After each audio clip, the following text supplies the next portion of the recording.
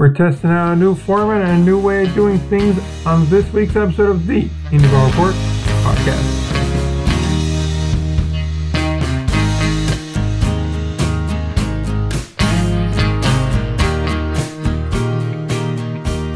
Back again, episode number 223 of the Indie Ball Report podcast. My name is Nick, and this week will unfortunately be another solo episode, but there is good news, as next week I'll be able to get another voice onto this show, and we won't have to do too much more of this solo jamming, as we call them here. That said, this week is a little bit alone, but the fix that we found does work. So it took 2-3 different attempts to get it fixed, get it solved, but now we can get everyone's audio through the board, get it into the recording program, so that's all well and set. So people that have been hanging in there the last couple weeks, really since, I guess, the last episode in May, y'all know the kind of struggles and the kind of troubles that we've had with recording and how much of an odyssey it's really been for nearly a month now. But hey, we got through it, we're running through it, and this week we get to unveil the new way of doing things around here. But we'll cut off the rambling, we'll go right into the news, and we'll get started with this new format. The only caveat is, going forward with interviews and things like that, there will be an interview slotted in here as well, just so that, so that way you can hear the interview, obviously. But that's really the only major difference, is that you will have an interview put in somewhere in between these segments, wherever it really fits best naturally. But by and large, this is going to be, roughly speaking, the format going forward. So feedback on this episode is going to be greatly appreciated, so that way it can be tweaked to be just right. So let's start with the news and let's get going. Really only piece of major news this week is Cleburne. They were sold again. This happened on Thursday. They have been sold for the third time now in team history since they were brought back in 2017. Of course, it was a really, really old independent league team from the early 1900s, I believe 1909, called the Cleburne Railroaders as well. And so we saw a sale take place, I believe it was back in 2020, 2021, so right in that pandemic range. I saw some more celebrity ownership, I guess you could say, brought in. John Ryan, the former NFL punter, being the most well-known of that group.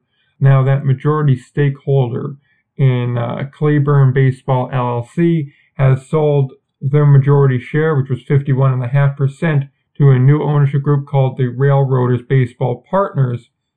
That is going to be led by Tom Vanderveen, who was already a minority owner of the team since 2021, that last sale that we just mentioned a second ago.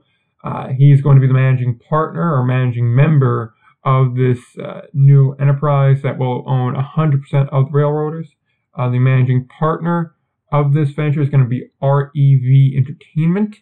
REV Entertainment also has a hand in running the Texas Rangers. They have a partnership with them as well. So, there's kind of a natural fit here, being that Cleburne is, by and large, in that Dallas-Fort Worth metro area. I believe it's about 30 miles away from Fort Worth. So, realistically, it is a familiar group for, I imagine, both the business community, the baseball business community, and perhaps even some of the fans and patrons of that area. So it does seem to lend some credence, and certainly the city council agree with it, because this is a city-owned ballpark that the Railroaders play in. So they needed approval from the city council to allow for a new ownership group to take over the lease. Because technically, while yes, some members of this RBLLC were part ownership before, minority stake, they now have a majority stake. They are now going to be the ones paying the lease. They're going to have their name on the lease, so that requires city council approval to make that change. The league also approved this sale. All these approvals happened sometime earlier in the week. I believe it was Tuesday night that all took place. Links to some of the articles about this in the show notes as well. So that is really the main point here. Cleburne changes hands again. I know they've had some struggles with attendance, which I think is on some level to be expected. When you're an independent league team in Texas, it does limit your ability to, draw on a certain level, because you're going to be battling the heat a lot. You're going to be battling a lot of other events as well. So it is a bit of a struggle there. So hopefully you have a new group in that can come in and boost that attendance a little bit. And more than that, though, hopefully they can have some really solid, stable ownership, because on the field they've had success. Obviously, they had some problems with having a manager for a long-term period of time. Logan Watkins has been in there now for about over a year or so. He's obviously done well with the team, got into the postseason, had a very strong, second half of the year last year, which got Cleburne into the playoffs there. So certainly strong on that half. But on the field, it has not really been the issue. Off the field, I suppose, has been, or at the very least, it seems like the group that had bought in 21 didn't quite know what they were getting into, or kind of said it's time to cut losses or whatever it may be. Either way, it's an interesting trend to see here. As 2 weeks ago, we saw Gary South Shore get sold. So perhaps this was something that was in the works for a minute, and it's just kind of like, hold off for a minute. Let's see where everything works out. Let's see how everything goes. Maybe it was something like that. Regardless of what went down to necessitate the sale, that sale has been made, and that's really the only bit of news to really be had. Keeping things moving, we'll move on to our next segment here, which is contract purchases. We mentioned last week about wanting to do some more major transactions, things like that. And contract purchases certainly fall into that category. Obviously, we can't go over every transaction. Otherwise, we'd have a whole hour-long show of just listing off transaction pages of each of the core 4 partner leagues. So instead, just keeping it to contract purchases keeps things moving. And frankly, it is of note because, as you'll tell from later conversations in the show, as we get into more heavy baseball talk, one team in particular, or arguably 2 teams, certainly get hit hard here. And continuing the trend, talking about Cleburne, earlier in the week on Saturday the 10th, Michael Marriott had his contract purchased, obviously in the former major leaguer. All 4 guys had the contracts purchased this week were former major leaguers. He gets his contract purchased by the Reds. He'll report to AAA Louisville. In his short time returning to Cleburne, he was 1-1 with a 3.60 ERA. In just under 27 innings pitched, he had 29 strikeouts, walked only 5 guys. So a very impressive performance in admittedly a bit of a limited time in Cleburne this year, but you'd rather have him be limited and be going to a major league club than have a very impressive year and stay here the whole year, right? So can't knock that, although I gotta imagine it's going to hurt Cleburne a little bit. Right now they're second place in their division. They're fighting a very, very hot Milwaukee team, a Milwaukee team we're going to talk about in just a little while. And so losing your stud arm is definitely going to hurt you. But hey, good for Michael Marriott. The next 3 are all from the Atlantic League. 2 of them are from Long Island. Let's start with the first of them, and probably the biggest name getting signed this week. On Monday the 12th, Daniel Murphy had his contract purchased from Long Island. He is going to be going to the Los Angeles Angels AAA affiliate in Salt Lake. So he slashed 331, 410, 451 with 2 home runs, 19 RBIs, 3 stolen bases, 14 walks in 37 games. He definitely did a lot to prove that despite not really being around baseball for the last 3 years, he still has something left in the tank. I'm going to be interested to see how he makes that transition to AAA. Obviously a guy that had National League MVP votes not all that long ago. So he definitely has something there. He's had a very long, successful major league career. He proved that, he could still come in and play very well. He maintained that for, about a fifth of the Atlantic League season, maybe closer to a quarter of the Atlantic League season. He really looked like he, played the part of still having a shot at a major league career and being able to revitalize. That's all being to see if he makes that jump there. Perhaps it more or less depends on what the Angels are looking like as time goes on, but I suppose if you want a safer bet, he's a fairly safer bet of a pickup to make. And this is something that I know when he first got signed, me and Will went back and forth on. Will, I believe, is more on that he may stay the whole year type of thing. I was more on the camp of, I don't know, I could see him getting picked up. And it looks like he's more on the getting picked up side of things. So good for Murph. He gets to move on to the Angels. Next signing comes from Wednesday, the 14th. Jack Reimheimer. It gets picked up from the Gastonia Honey Hunters. He will go to the Royals and report to their AA affiliate in Northwest Arkansas. He hit .313, .421, .513 with 5 home runs, 19 RBIs, 23 stolen bases, and 28 walks in 41 games. An extremely successful start to his season. And frankly, it's kind of surprising he took this long to get picked up. A guy that's been a honey hunter for a good minute now. Another former major leaguer, a guy that bounced around a little bit. Really, for I think it's safe to say a large chunk of his career, was kind of a quadruple A type player. And really kind of an old school Atlantic League type of guy, the kind of guy that as a major league club, you don't know if you want to keep him around because, yeah, he can be a fine bench piece on the major league level. There's probably younger guys that could fit that role, but he's a solid player and he deserves to have a chance to play somewhere. And before, where you weren't seeing as many guys go overseas to say Mexico or Korea or Japan or China, the Atlantic League kind of filled that niche, and Reinheimer certainly reminded me of that kind of guy. He was having an extremely strong year, dare I say a player of the year type year, and he got rewarded with that. I'm kind of surprised it's AA and not AAA, but hey, the Royals had someone else in mind in the Atlantic League they wanted to send to AAA, and that came out today, Friday the 16th, with Adeiny Hechavarria going from the Ducks to the Kansas City Royals organization, their AAA affiliate in Omaha. He gets picked up and signed to there. Hit .297, .382, .538 with 7 home runs, 34 RBIs, 2 stolen bases, 21 walks in 38 games. Arguably more impressive. Arguably, doesn't get on base at the same rate. Considerably lower rate, you could even argue, but the power is more there. More versatile player, probably. And a guy that also was a major league journeyman, as a fair statement to make, found his way around here. I think definitely on a Royal team that's not particularly good, you could see him possibly get to the major league level. Maybe not when you start getting deeper into the year, when the season really officially becomes a lost cause kind of thing, where now it's time to start running prospects out there and letting them get a taste. But I certainly think he may have a chance here in the next, say, month or two to get a chance to come up to the major leagues to fill in for when you don't want to move a prospect around, or when you start trading out guys from your roster when the sales start coming, the fire sales of anyone worth a damn on teams. We all know how that goes on the major league level. He's the kind of fill-in player that works perfectly in that regard, because you could just kind of throw him there and he'll work in that role where you could just tell him, hey, you're playing third base today, you're playing second base today, you're left fielder today, you're shortstop tomorrow. It is what it is. So he kind of fits that role well. And certainly the Ducks losing 2 guys at once certainly hurts.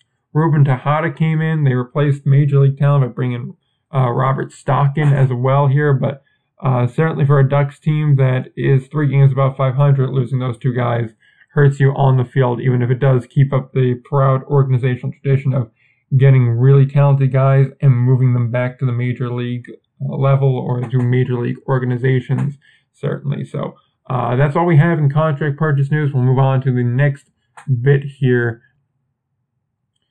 So we'll move in now to our series spotlight. This is a series that I mentioned last week I really wanted to do because you always have at least 1 or 2 really solid series that are worth spotlighting. Sometimes it's like last week or this past week where you had a Fargo versus Kansas City matchup where we really saw that Kansas City was the legit team that they have been in the past few years and that they are back to where they're at. And hopefully we'll get to see them continue their dominance. But this week, it was really a tough pick for me because there's really 3 matchups that I really liked. I like the Fargo series. I like the Florence series that was taking place in the middle of the week. I thought maybe this could be something. Then I thought, well, Chicago, King County could be interesting too because those are 2 teams on separate trajectories that, quite frankly, are about even in the standings. And that, where they're at in their season, about a third of the way done, closing in on that halfway mark sooner than later. Now, obviously, they still have about 15, 20 games to get to that point, but still, it comes up on you very quickly, and it could be hard to recover from that. So I thought maybe this could be something, but then, I was like, it's still too early for that. The matchup that we're picking this week is also a middle-of-the-week matchup. It's a Tuesday through Thursday series, the 20th through the 22nd. It is the Tri-City Valley Cats traveling up to Quebec to take on the Capitals. This is a matchup that has a lot riding on it in the sense of we're about a third of the way through the Frontier League season. Times are, starting to pick up a little bit here. These are two teams that are separated by a game and a half in the standings, and for each team, it matters significantly. Now, obviously, there's a weekend series for each of them. In the Valley Cats case, they have a weekend series at home against Florence. First game got rained out tonight on Friday, so they're playing in a doubleheader tomorrow on Saturday. In the case of the Capitals, they're in Schaumburg for 3, so that's a very difficult series for them. That's the top 3 team in the league they're playing. So realistically, I wouldn't be shocked to see some serious ground shake there, and that's why I was kind of hesitant to take this matchup here. But assuming that they stay at about a game and a half, 2 games separated here, these are teams that are surprisingly even, and both of them have had that early season struggle here. Both of them have tried to find some footing, and it just hasn't quite gotten there yet. It's the first matchup between these two in the season. Only 3 series they play against each other, so they're going to open it up in Quebec. The Valley Cats are probably a slightly more favored team, I'd say, because while Quebec has a bottom 3 offense, the Valley Cats have a top 3 offense.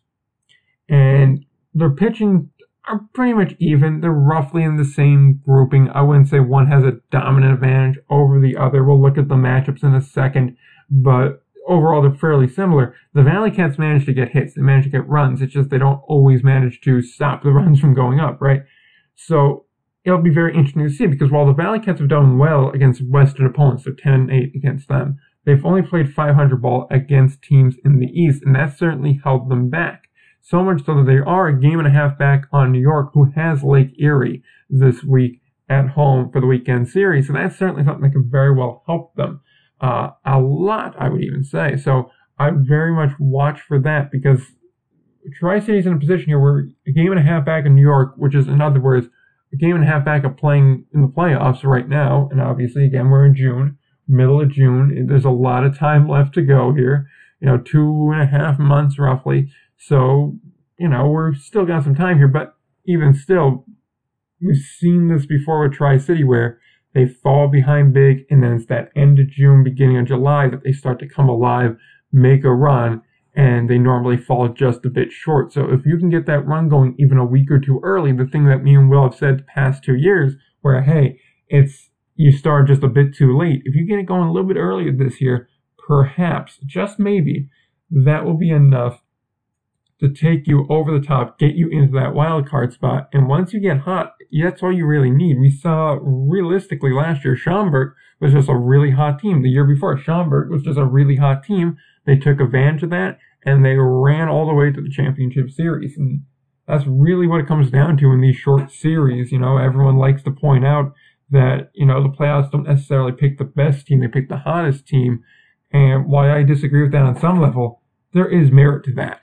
Really, the Valley Cats are that kind of a team here. They have yet to really do any sort of major roster reconstruction. So ideally, I'd imagine they want to avoid that. But overall, this is going to be interesting. The first time they meet each other, a game and a half separating them, and a game and a half separating a postseason spot to the Valley Cats spot. Both teams are 6-4 in their last 10.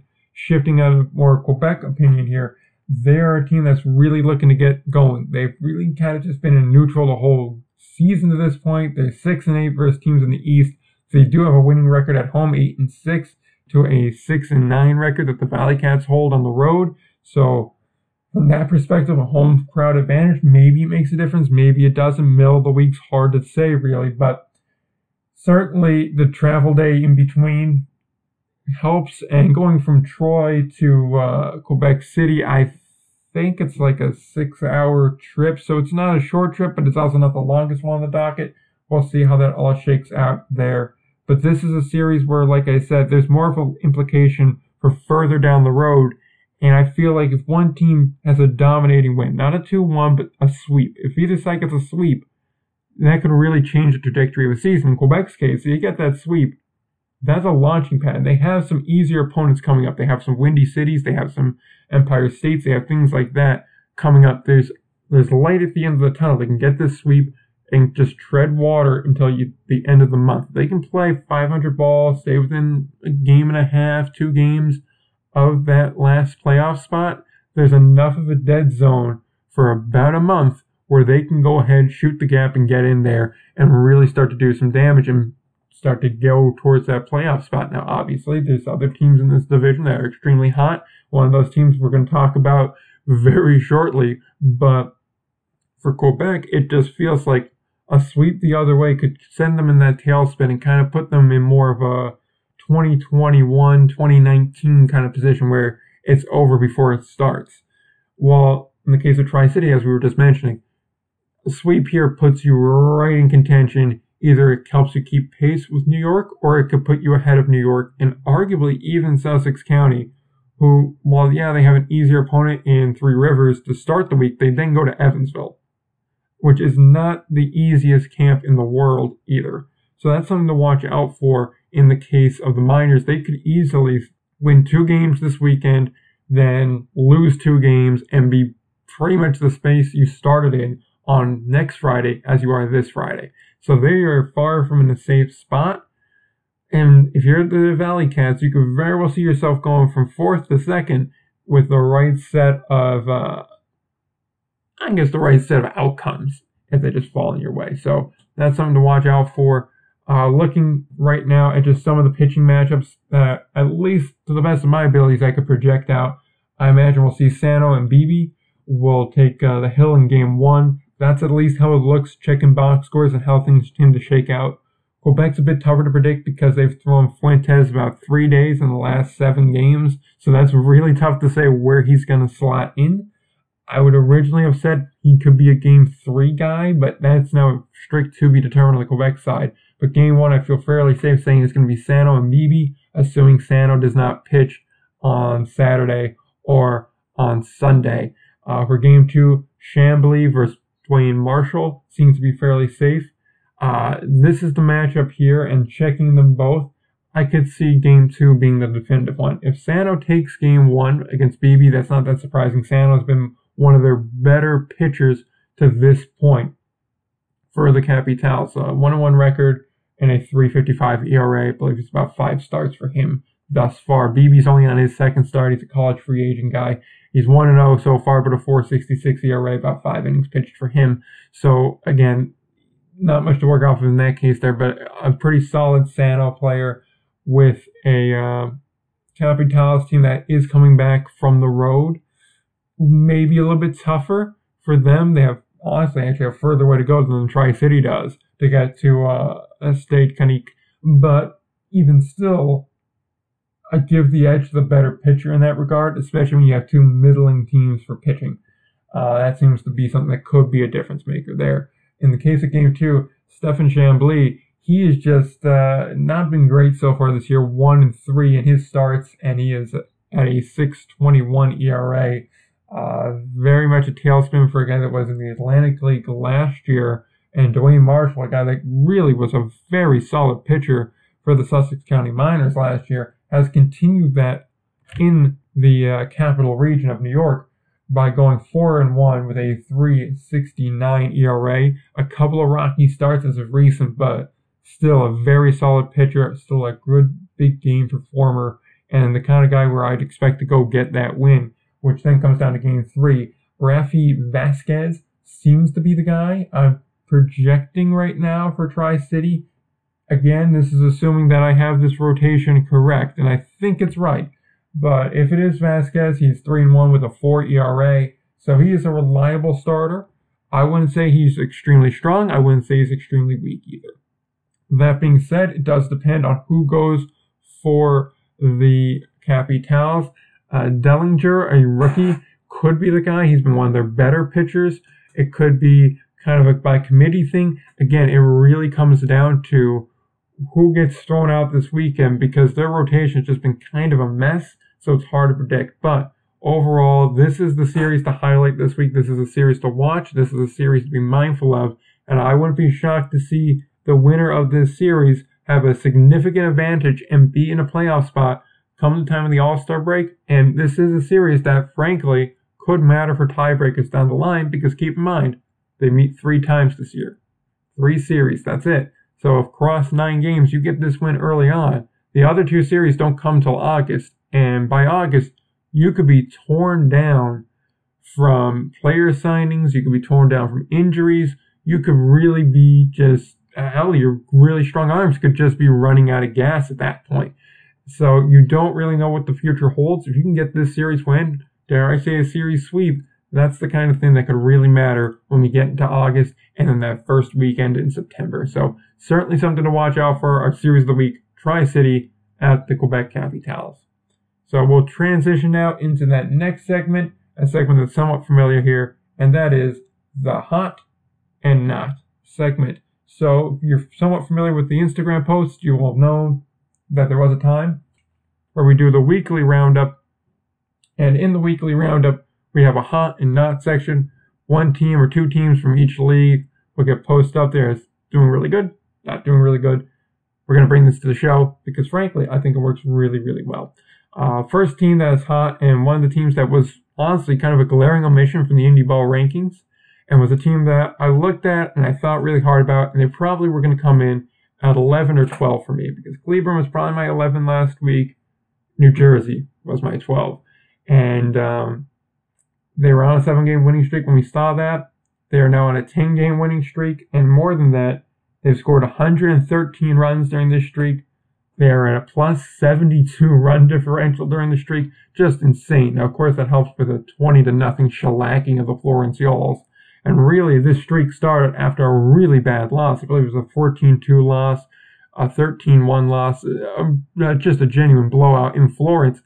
That team recovered, responded 20-0, and just been on a run since that point. They've managed to shoot all the way up. They're a game out of first place in the East. And as I was mentioning earlier about having weaker schedules that you can take advantage of, they have Windy City for today, Friday, Saturday, and Sunday. Then they go back home to play Empire State for 4 games. That is a large gap there, because you have to assume across those 2 last place teams, across all of them, you're going to tell me that you can't manage to go 5-2 or 6-1, or dare I say 7-0 across those 7 games. That's the thing. I don't think that this team is incapable of being on a 17-game win streak the next time we speak to each other. This is a team that really has responded from some early in the year criticism, some that was very much warranted, some that may have been blown out of proportion a little bit. But overall, they have certainly found their stride. And as we know, all it takes is 1 or 2 really strong runs. And the thing is, you could look at it and go, oh, well, who did they play to get on that streak? And they swept Gateway. They beat up on a Florence team that really started getting going. So those are impressive wins. You know, they were racking up meaningful wins on this. Now, obviously, they would have rather that been against Eastern teams. But even still, you beat up the best team in your league and win a couple games where it's not even particularly close. That speaks volumes. So the Jackals have certainly shot way atop the board. They're certainly going to be in my top 10 this week in the rankings. So the New Jersey Jackals are our first hot team. On the flip side there, talking about those Gateway Grizzlies, they are on that cold side. The 4-game sweep at the hands of the Jackals, they have lost sole possession of first in the West. They are now tied with the Schaumburg Boomers, a team that has a Quebec team that is, as we just mentioned, kind of in no man's land right now. And they're looking at a big series coming up, so perhaps maybe some managing goes on where you reserve your arm talent, you reserve some of the starters for games that matter a little bit more to you because it's in division, although if you're in the position that Quebec is in, every game matters at the moment. But even still, it wouldn't shock me to see Schaumburg stand atop the pile in the West come Monday morning. However, looking at everything else, and getting back to Gateway in particular, 67 runs allowed in the last 2 series. That is a lot of runs, especially at a minus 24 run differential. And realistically, when you start looking back through, their winning run was against Empire State, last place team, Windy City, another last place team, Joliet, a second from the bottom team in the West, and then Lake Erie, a team that's been very much up and down. Hard to really make heads or tails of since June started, really the last week of May. They have not really had any sort of consistency. So it'll be interesting to see if they can ever get back. But more to the case of Gateway, they've scored wins against some unimpressive teams. They lost Sam Gardner a couple weeks back to getting picked up by the Brewers. So all in all, Gateway needs to start to figure it out. They need to start to come together here. Obviously, still 19-10 as of the time that we're recording this, so they're still in a fine spot. They're still 9 games above 500, but things move quick in this league. And next week, you could very well be 23-21. You know, things could get bad. Obviously, not 23-21. They're not going to lose 11 games when they only play 6, but you get my point. We could be talking at the time of the All-Star break, and it'd be within 2 games of 500 type situation. And then things start to get really sketchy. So in the case of Gateway, they are certainly in that cold category. Going to be interested to see where things shake out for them. Keeping things going, we have 3 hot teams in a row that we have to talk about here. And the first and only team in this section in the Atlantic League is the York Revolution. They are on a 4-game winning streak, coming off of a 3-game sweep of their rivals, the Lancaster Barnstormers. 7-3 in their last 10 wins over Long Island, Frederick, Staten Island, and obviously Lancaster. They start a weekend series against the Long Island Ducks. This week, they have some easier games coming up on the slate too, but overall they've been hot. They've gotten the job done. This is a team that I ranked. Ryan didn't. There's a reason I put them in there. They've done a lot to really jump into that spot. You could argue it's a little bit of a mirage. From a pitching perspective, it's really been Nick Riquette, and even him, he's kind of come down to earth a little bit. So overall, the team is getting the job done as a whole, but individual performances are suspect. Nelly Rodriguez is doing this thing, though, and that's helping to power this York team. I put him in that hot category. 4-game winning streak definitely helps with that, and I think that this could definitely stretch to 6, maybe even 7, but certainly a solid past 2 weeks for the Revs. Moving over to the American Association, though, we have 2 hot teams, the first of which is the Milwaukee Milkmen. Anthony Barone and his boys are 8-2 in their last 10, scoring 2 wins against King County, scoring a sweep of the Sioux City Explorers, and 2 of 3 so far against Cleveland. They're down there for 6, so they start the second half of that series tonight on Friday. They have scored 52 runs during those last 9 games, so a solid run for them, especially from a team that is a solid pitching team as they are, plus 29 run differential. However, the one thing that is of note here, 8 of their last 10 games, so 8-2 stretch here, 8 of those games have been decided by 3 runs or less. So things are close, but they are winning close games. So the question always becomes in these types of setups, in these types of games, are you a good team because you're pulling them out when it's close? Or are you a less than good team because you're allowing them to be that close? There's something to be said about being clutch, but when you always have to be clutch, maybe you're putting yourself in that position, right? So looking at it from that lens, they're still a hot team. They've still won 8 games out of their last 10. They are still beating up on the team that is in second place in their division in Cleburne. And overall, they are a first place team. They look to be one of the better teams in their division. So we're going to give them that. However, I'm going to keep an eye on them. If they're going to keep winning these games by 3 runs or fewer, perhaps we have to start to look at it through a more critical lens. But as far as right now goes, Milwaukee is certainly a hot team. Now, they are not the hottest team in their league, however. That title is certainly belonging to the Kansas City Monarchs, winners of 7 in a row, 9-1 their last 10. Since an abysmal start, they've just gotten incredibly hot. They have 1 loss since Memorial Day, and they have swept the Fargo-Moorhead Redhawks in their middle-of-the-week series. The second-best team in the league just got dismantled, quite frankly, and the Monarchs essentially said, we're back, we're here. That start was not us, it was just us finding our ground. And keep to remember, they currently are missing guys because of the Pan Am games. They're going to get guys like Jake Robson back.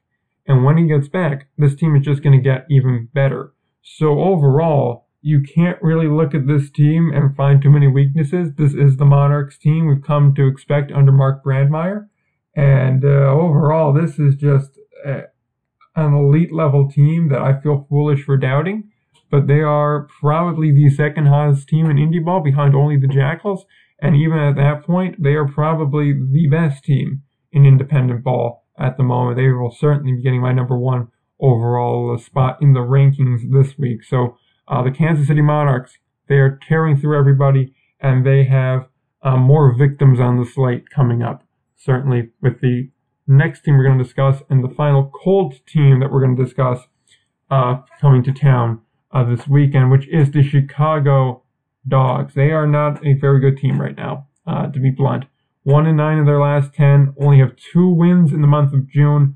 That one win came a couple days ago, and it came in extra innings against the King County Cougars. They were very close to getting swept 4 series in a row. The 3 series they were swept in a row, though, came from Milwaukee. Not a bad sweep, very solid team there. Winnipeg, a team that is not doing particularly well, and then Fargo-Moorhead, which is, again, a solid team, a good team. So I can't really knock that there.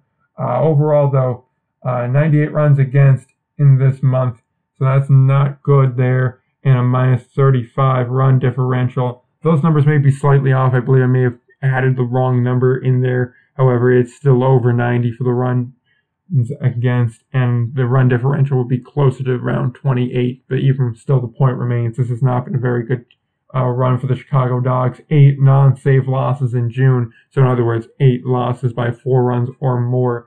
Keeping in mind, it is the 16th of June as we record here, and they don't play on Mondays. So you can kind of do the math there to kind of figure out how bad things have gotten in Chicago here. And it's certainly a far cry from the start of the year they had with Josh Altman and Tyler Palm really doing a lot of heavy lifting, doing a lot of work. Altman's kind of fallen off as of recent, batting under 100 in the last 7.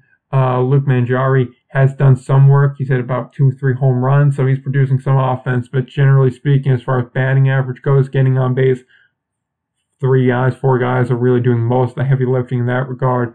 This is a team that is a little bit of a free fall right now, to be blunt. They have an important series against King County coming up. I'm just skipping over the Kansas City series for the reasons we just spent a couple minutes discussing. In that, I just don't see the Dogs taking more than 1 game from that series, if even that. So certainly, you got to regroup, focus on King County. A team you took 1 game from, you lost another close game too. If you can manage to get 2 or 3 from there, maybe you could start to turn something around, because in streaks and slumps like this, you just need to win 1 in a row, 2 in a row, 3 in a row. If you could just put together a couple of wins, win 3 of 5, just to prove to the room that we still can do it. That's really what's important, because at a certain point, the slump becomes a mental thing as much as a physical play thing. So hopefully they're able to turn it around. And at the conclusion of Chicago Dog Talk now, we are going to move on to our next segment, the crystal ball. So what's the crystal ball? The crystal ball is a fancy way of saying I'm going to make some predictions and some hot takes that are going to come back to bite me in the ass next week. But it's going to be fun, because I want to hear your crystal ball moments as well. So here's what I have. I got 3 of them. So the first one probably is the least least hot take. You're going to get hotter with each one. You got to start mild, and then you got to go to medium, and then you go to a little bit of a hot one, a little bit of a kick at the end. So the first one, the New Jersey Jackals end the week in first place. I got reasons for this, of course. They have 2 more games against Windy City. They're an 11-19 team as they play tonight, and quite frankly, it was 8-2 at last I seen that game, or 8-1. It was not close, is what it was. So I kind of expect Windy City to be 11-20, and the Jackals on an 11-game winning streak here. So with 2 more against them, 4 against Empire State, and the only team that's in front of them being the Miners by a game, having 3 Rivers and Evansville, I have this sense that the Jackals are going to be a first-place team by week's end, because even if the Miners go 5-1, the Jackals are winning 4 against Empire State, and they are almost certainly winning 2 against Windy City. That's at least a half game they're making up there alone, and that's at the very best case scenario for the Miners. There's just not really a world in which the Jackals are getting blown out by either one of those 2 teams, as sad as it is to say. So I can very well see a world where New Jersey's in first place. Grant you, not by a lot, probably by a half game to a game.